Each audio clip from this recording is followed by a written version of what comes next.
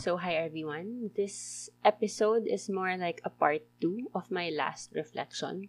I had to unload that bit first before recording this part, which is really on my mind more. As I check on my privilege, and I'm grateful for all the small and the huge blessings in my life, like my family, our good health, my relationships, my quiet times in the mornings, how the dogs look at me, my video calls with my family, my quiet walks in the evening, the list goes on.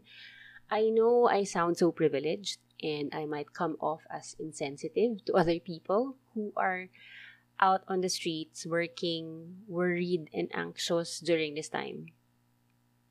But nevertheless, my gratefulness for these small things is still valid and true. So I'm verbalizing it. And the past month, another thing I'm very grateful for is that people are reconnecting. Before COVID 19, my usual interactions are just with my family, whom I work with, then my alone time with myself and God. And that's it.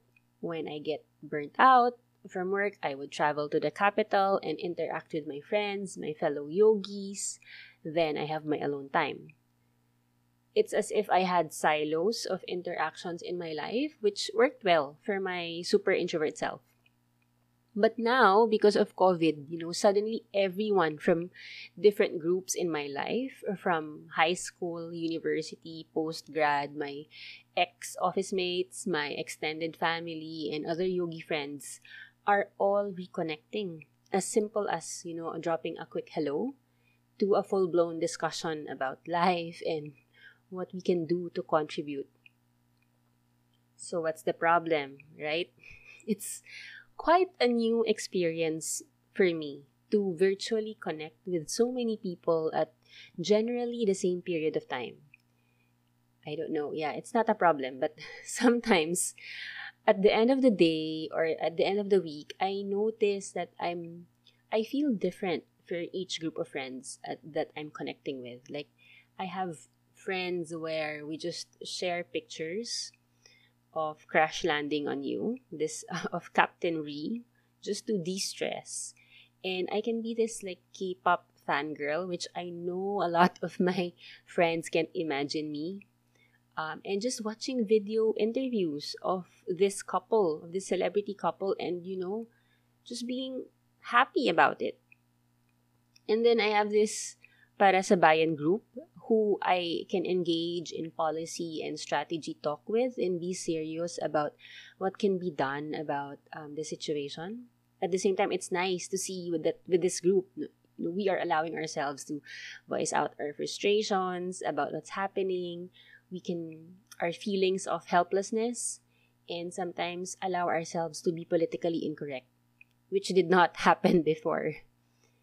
And on the same day, I have my work where I am this serious person who talks to people, professional, trying to balance, how best to ensure safety while you resume operations.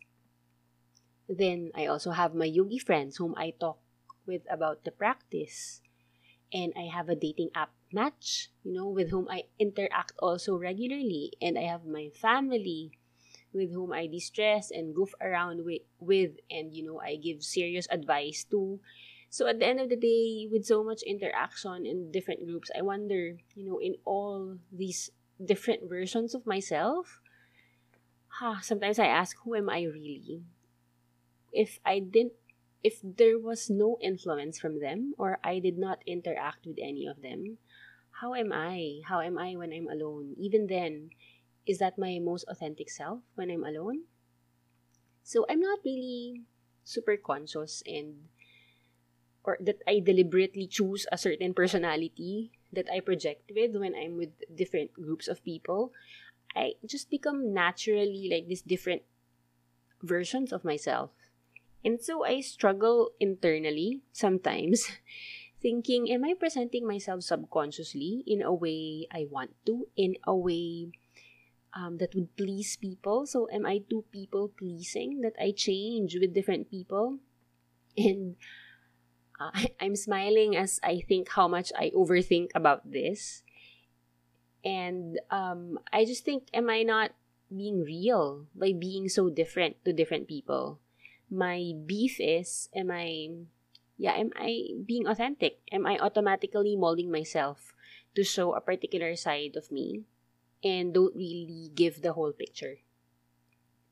And I have this thing in my head where I wonder if someone who doesn't know me interviews like all these groups of people about who I am, I think all these groups of my friends and my family would paint a completely different picture.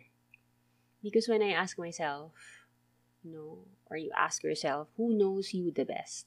Aside from God, I can't pinpoint just one person. But my siblings would know me the best. But even my siblings, who I feel know me, I feel their testimony, their interview is not enough. It should be like 70% from my siblings and 30% from all these other groups of people. And yet, even then, I feel it won't hit the mark still. You have to read my journals and my podcasts. I don't know. I don't know why I'm digging my own grave thinking about these things, but I do, and it sounds crazy now that I'm verbalizing it. But, well, maybe that's why I'm most comfortable alone and with God. At the same time, even as I think of all these, I acknowledge that all these versions are still me. It's just an incomplete picture. And funny, I was thinking about this. I had my Spotify playing and it played I Like Me Better. And the lyrics go something like, I like me better when I'm with you. And I was thinking, so you're a different person when you're with this person? And it made me remember this song by Jason Robert Brown, Someone to Fall Back On, that also goes something like, I'd rather be the half of us, the least of you, the best of me. And it just hit me that, each person in our lives brings out a different facet of our personality and of ourselves. And that's cool. I think at our core, we are who we are. Hopefully.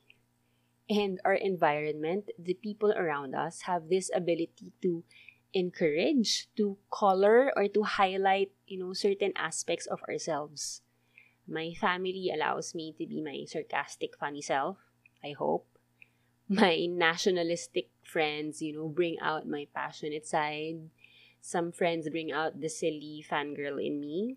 And God, allows me to be me, to balance everything else that I am, that I'm unable to express with others. And so, this constant realization that we are all dynamic living beings who are capable of change, whose personalities, interests, hobbies, are ever changing, ever improving, I hope. And just as our life experiences shape us, just as the place we are born in, the family we grew up in, the education we received all influence us, I easily accept that. But I should also accept that so do the relationships and the people around us. To realize that we also have that effect on others. So your relationships influence you, but you also influence those people. We have this ability to bring out the best, not the worst sana, in the people around us. At the same time, I realize that I have this bad habit. So with all that, I realize I have this bad habit of invalidating people's opinion and feelings when it comes to me. So when someone says, I like you, even the platonic kind, I have this automatic reaction in my head that says, that's not true because you only like the version I showed you. And that's not even half of me that you know. So, you only like a version I show. Instead, I should accept that some compliments and realize that just because people don't see the whole you, it doesn't mean that they don't like what they see, whatever version that is. So that's my first learning. Another is this constant reminder I have for myself. So this year, I've been reading a lot on attachment theory, on how I should sit with my feelings, name them, and this concept of interdependence. Interesting stuff, but not for this episode. And one of the things I learned from that is to constantly ask myself, did I allow myself to be seen today? Was I vulnerable enough today? Did I hold back a part of myself? So I realized that as I interact with all these different groups who know different sides of me, which are all valid, but I also ask, am I holding back? Or am I vulnerable enough? Am I showing myself? Am I allowing myself to be seen? And I guess these questions become more important, moving forward. If I really want to reconnect with these people. So in closing,